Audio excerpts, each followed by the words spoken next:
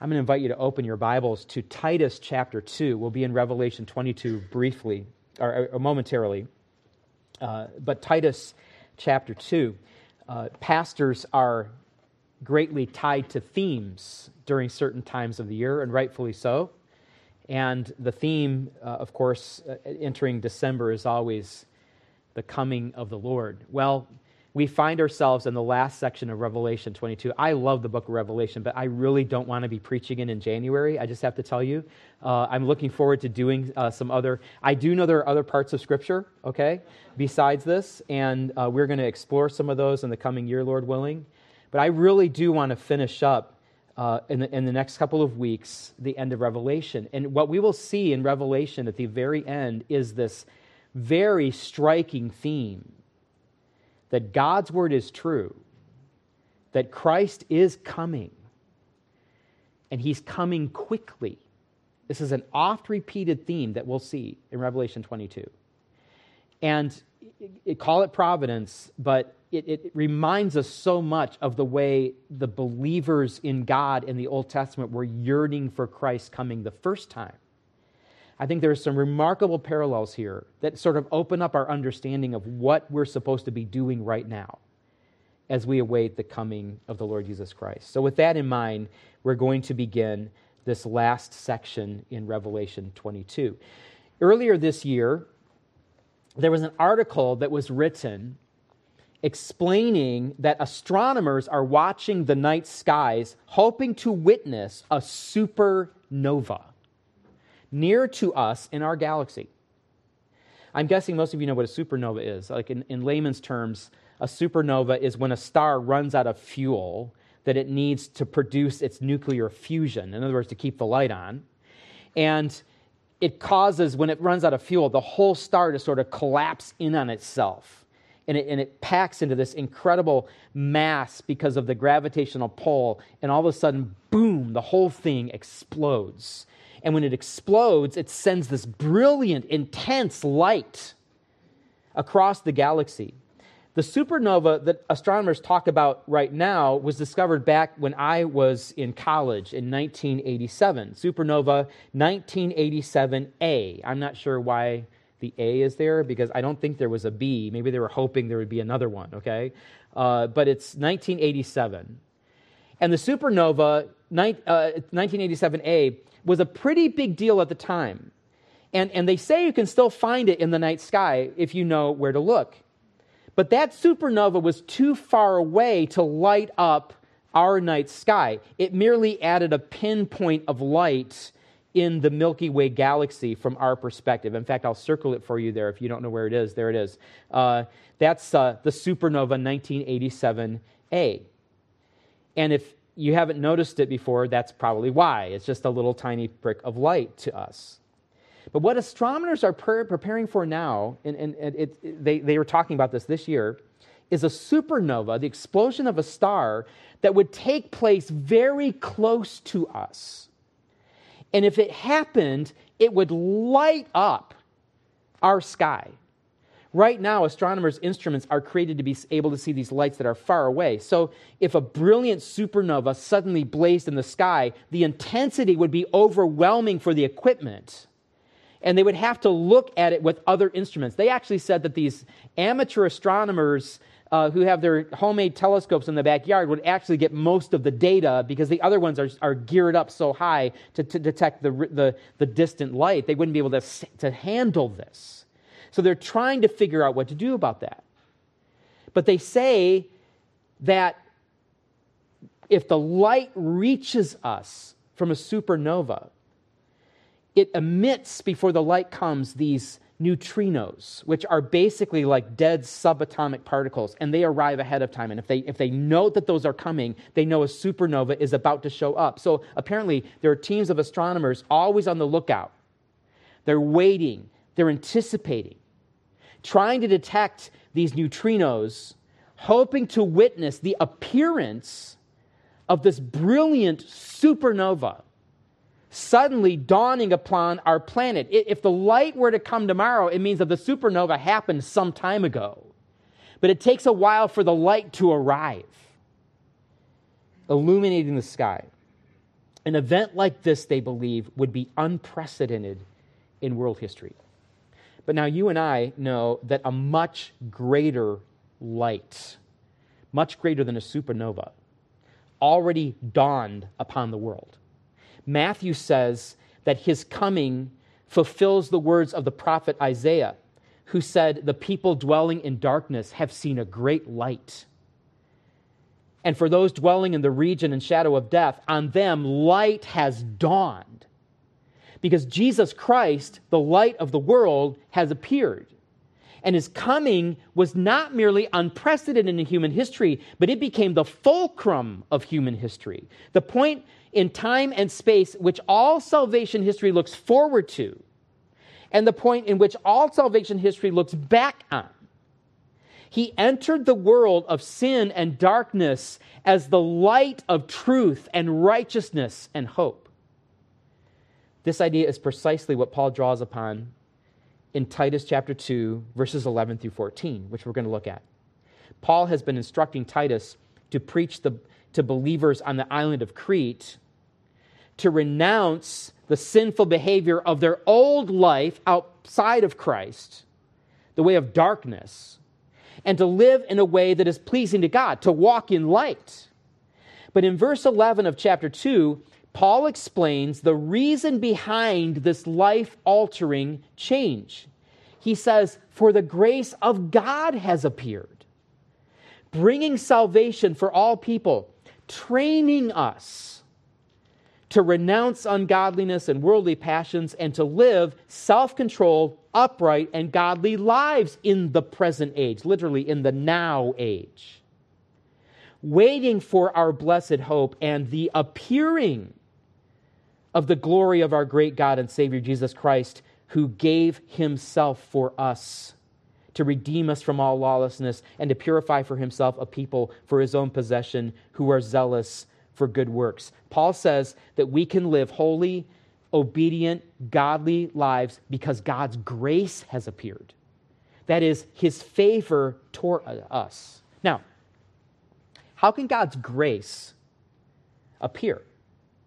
Because grace is not some kind of substance that we can see.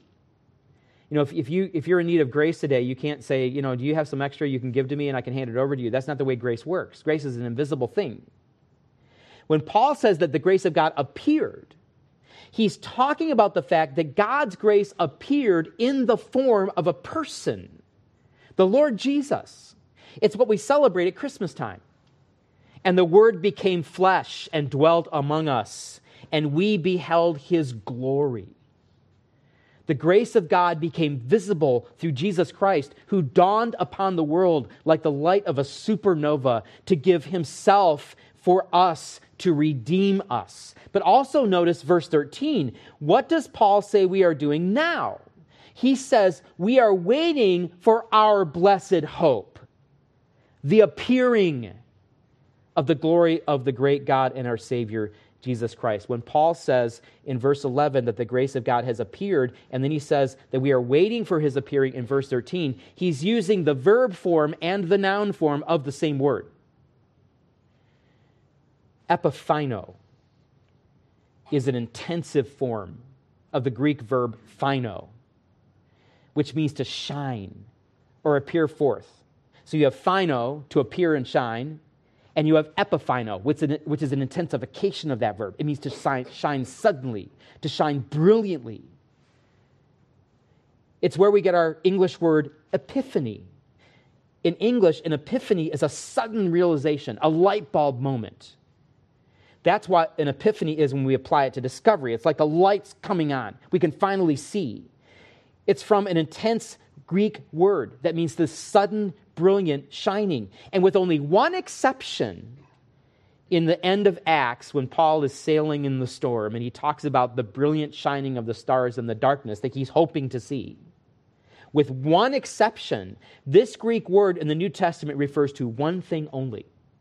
It always refers to the intense, brilliant coming of the Lord Jesus Christ, either in his first or second coming. And I'll tell you what all of this means for those of us who know Jesus Christ. It means that you and I right now are waiting in between two epiphanies, of the Lord Jesus Christ. We are in between two appearances, two comings, two advents. It's a unique time in redemption history. We are literally in between the shining manifestation of the Son of God in his first coming, when he died for our sins to redeem us, and the brilliant, unmistakable second coming, when he appears with terrible power and great glory that we've been reading about in Revelation, to conquer his enemies of darkness and establish his kingdom. This ending of the book of Revelation that we're going to look at this morning fully appreciates this position of our living in between these two epiphanies. And as we finish our study of the book of Revelation, I would like us to really appreciate what we're doing right now in waiting for the Lord to come, because that's what he's going to tell us about in these verses. He's finished this whole Revelation, and now he's going to yearn for the events and Revelation to begin.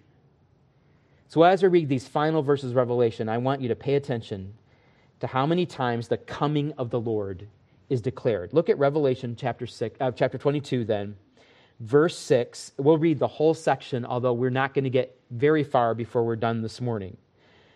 But starting in Revelation 22, verse 6, John has seen the visions of God's judgment of sin on the earth, the coming of the Lord to establish his kingdom, the new heaven and the new earth upon which the crown jewel, the new Jerusalem, the Lord's precious bride, the most holy place, the return to the better Eden is established. We've seen all of that. And now with this vision having come to a climax, here is what John says. He says, and he said to me, this angelic guide, he said to me, these words are trustworthy and true.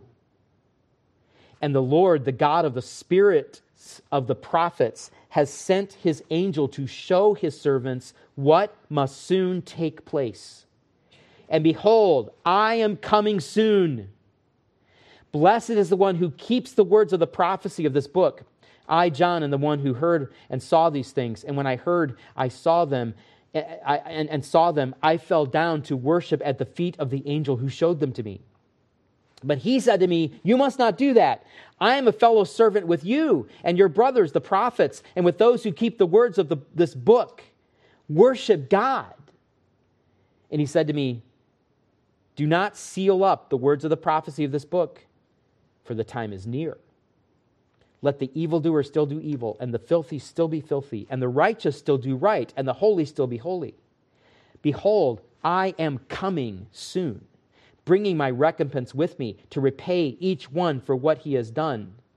I am the Alpha and the Omega, the first and the last, the beginning and the end. Blessed are those who wash their robes, so that they may have the right to the tree of life, and that they may enter the city by the gates. Outside are the dogs and sorcerers and the sexually immoral and murderers and idolaters and everyone who loves and practices falsehood. I, Jesus, have sent my angel to testify to you about these things for the churches. I am the root and the descendant of David, the bright morning star. The Spirit and the bride say, come. And let the one who hears say, come. And let the one who is thirsty come. Let the one who desires take the water of life without price. I warn everyone who hears the words of this prophecy of this book, if anyone adds to them, God will add to him the plagues described in this book.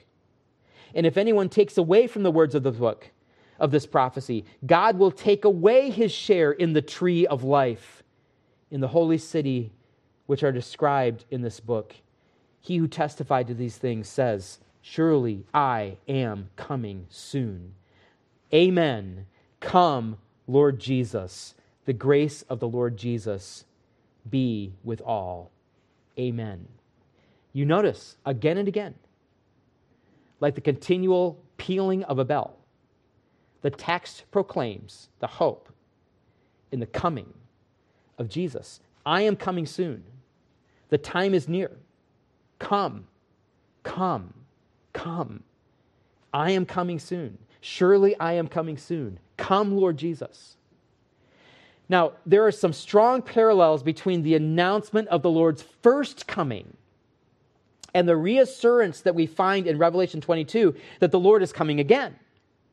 You may have noticed as we read Revelation 22 just now that the promise of the Lord's coming is a matter of fulfilled prophecy, just like Jesus' first coming was a matter of fulfilled prophecy. And John's guide is an angel to help him interpret what he is seeing. Think about how many angels appear in the Christmas story to help people understand what is happening. But to me, the most striking parallel is the fact that just as there is yearning for the coming of the Lord in Revelation 22, there was a yearning for the Messiah's coming long before Jesus arrived in Bethlehem.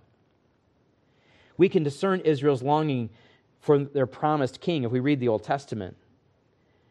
But we can hear it loudly and clearly on the lips of Old Testament saints who speak of it. I'm thinking of one in particular, Elimelech, John the Baptist's father. He says something after John the Baptist is born, who would be the herald of the coming of Messiah. Elimelech, John the Baptist's father, fills his mouth with praise. And as we listen to his words, we can hear what Elimelech has been hoping for, longing for, based on the prophetic promises of God. When God allows him to speak, because remember, he was made mute.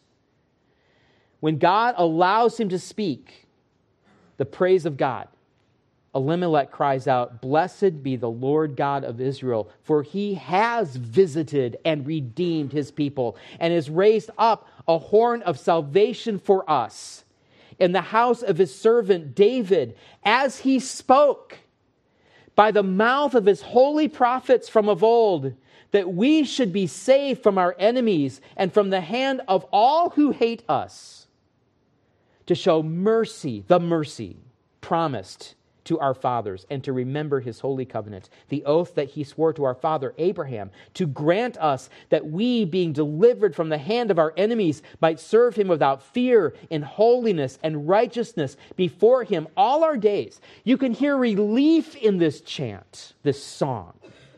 You can hear thanksgiving. Finally, after these years of waiting, after centuries of oppression, after years of serving under foreign kings, under Babylonian rule, and Persian rule, and Egyptian rule, and Syrian rule, and now Roman rule, after years of having to obey God in the fear of the presence of their enemies, after years of suffering persecution and sometimes torture and death because they would not disobey the Torah, the laws that God had given to them, finally, God is sending the deliverer. This is the day they have been yearning for. I don't know that we can appreciate what is going through a man's mind like Elimelech, realizing that the Christ is now coming.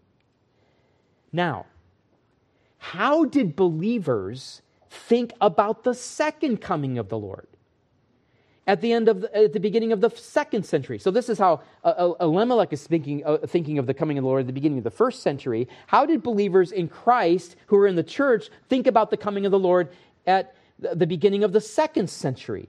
In a remarkably similar way. If we look back at Revelation chapter 1, the opening verses of Revelation 1, some of you can't remember that far back when we went through this. John writes that this is the revelation, which is the uncovering, the revealing of truth about Jesus Christ, which God gave him, that's Jesus, to show to his servants the things that must soon take place. He, that's Jesus, made known this revelation by sending his angel to his servant John. God the Father gives the revelation to Jesus. Jesus communicates the revelation to the angels who come to his servant John, who bore witness to the word of God and to the testimony about Jesus Christ, even to all that saw. Why was revelation given to begin with? Because God wants to assure his servants, verse 1, that what has been promised about the coming of Jesus Christ to conquer and to reign is really going to come to pass. It's really happening. And this is great news for his servants, because when we read what John is going through in the exile, and when we read in chapters 2 and 3 what most churches were going through because of persecution, they want to hear the words, "It will soon take place." They were probably wondering, okay, Jesus said he was coming back. Why hasn't it happened yet? Jesus wants to assure them it's going to happen. So when John continues in verse 3, "Blessed is the one who reads aloud the words of this prophecy, and blessed are those who hear and those who keep what is written in it, for the time is near." Sometimes if you read that verse out of context, the time is near could be like a threat. It's not a threat. It's a glorious promise to troubled, persecuted, frightened believers who might be tempted to think that the Lord has forgotten about them. So as soon as the vision is ended back in Revelation 22, verse 5, the angel speaking to John reiterates what we see at the opening of the book.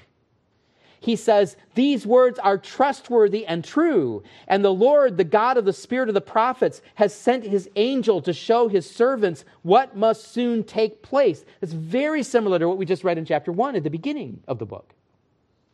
And then Jesus himself speaks. You notice that Jesus does that a lot. There's no particular order in these last verses of Revelations. Like John is speaking and explaining things, and the angel says things, then Jesus jumps in and says, "I." And we know it's Jesus speaking because he says, "I am coming," and he's the one coming. So Jesus himself speaks. If you have the words of Christ in red in your Bible, you see these red bands through the last of the chapter where Jesus comes in and speaks. Jesus says, "Behold, I am coming soon. Blessed is the one who keeps the words of the prophecy of this book." And our response should be, "Yes, Lord, I'm so grateful. Amen. Come, Lord Jesus." But let's be really transparent with ourselves this morning. What do we really think about the Lord's coming? Because for many believers, the Lord's coming sounds like an amazing thing, and they're glad that they will be on his side when it happens. But if he came for them right now, if they had to be fully honest, it might seem ahead of time like kind of a disappointment. Because there are so many things we want to still do in this life. There are experiences we want to have. There are people we're close to. We have unfinished business. There are things we still want to enjoy.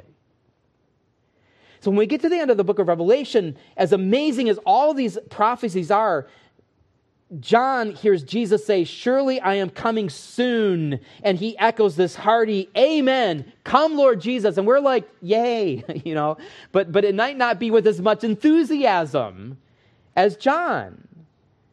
Now, in a way, this is just foolishness on our part, because it's impossible for us to imagine how better our lives are going to be when we are with the Lord.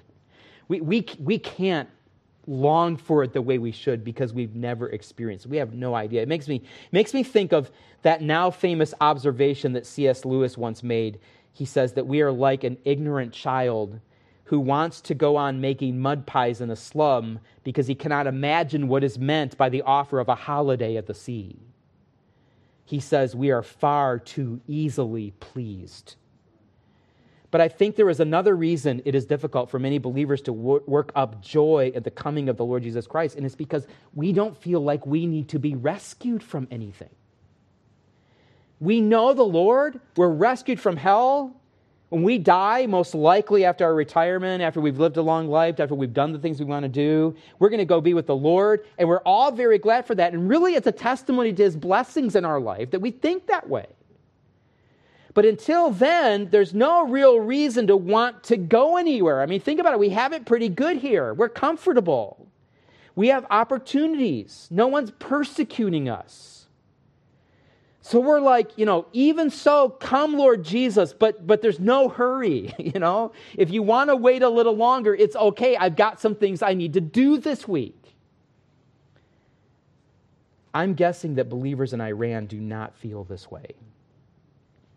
Or believers in North Korea, or Afghanistan, or Somalia, or Pakistan, or Yemen. Now, does that mean we're bad for being in a country where there's less persecution, at least for now, where we can worship in relative freedom? No, it's a great blessing living in the United States for that reason. However, that means we have to be careful about things that people who lived in persecuted countries don't. We honor the Lord when we deeply and genuinely desire Him to return. That's what He's yearning to do. That's what we need to yearn for also. So it would be good for us to grow in our hearts and minds with respect to our yearning for Him to come. I think it's one of the ways we need to mature in our walk with the Lord. So this is very contextualized, the application for what we need to think about as an American audience. I'm going to suggest that we can grow in our yearning for His return as we understand and embrace several important aspects of Jesus' coming that we see here in this passage. And I'll cover just the first this morning before we close and pick up the rest next Lord's Day, and maybe even one the next time. But all tying it to what we're thinking about right now, the coming of the Lord. What are these important aspects of Jesus coming that if we can appreciate them and embrace them and follow the implications of them will increase our understanding for His coming and increase our love for it, our yearning for it? Well, the first one is pretty simple. It's the certainty of His coming. The certainty of it. Do you know why we are not looking up all the time? Thinking about the return of the Lord, watching for the return of the Lord, like 2 Peter tells us we should be doing, for instance? It's because we haven't actively, consistently factored it into our lives. We just imagine we'll live and do this and that, and finally we'll die and go be with the Lord, and that's fantastic. We're glad for that, but we don't think about His coming. Do you think when you begin your day, or your week, or even a new year, that this may be it? This may be when the Lord will return, and the timetable of events described in the book of Revelation will begin. Is that a possibility in our future as we think about it? Notice what he says starting in verse 6. I'm going to look at these verses a little more carefully. The main vision has ended, and the first thing the angel does is turn to John after verse 5 and say, "These words are trustworthy and true." That's the first thing out of his mouth. He wants John to know everything you've seen here, everything you've been writing down, every vision, trustworthy and true. It's the regular Greek word for faithful and true. It means that what John has been seeing and hearing and writing down will certainly come to pass. But you don't have to take merely the angel's word for it, as if one of the angels who poured out the final judgments on the earth before Christ's return isn't good enough. This angel, however, is actually repeating the words of God from earlier in the text. In the previous chapter, verse 5, we won't turn there, but the Lord says on His throne to John, "Write this down, for these words are trustworthy and true." It's the same words He's using there. And back in Revelation 3:14, Jesus calls Himself the faithful and true witness, using these Greek words.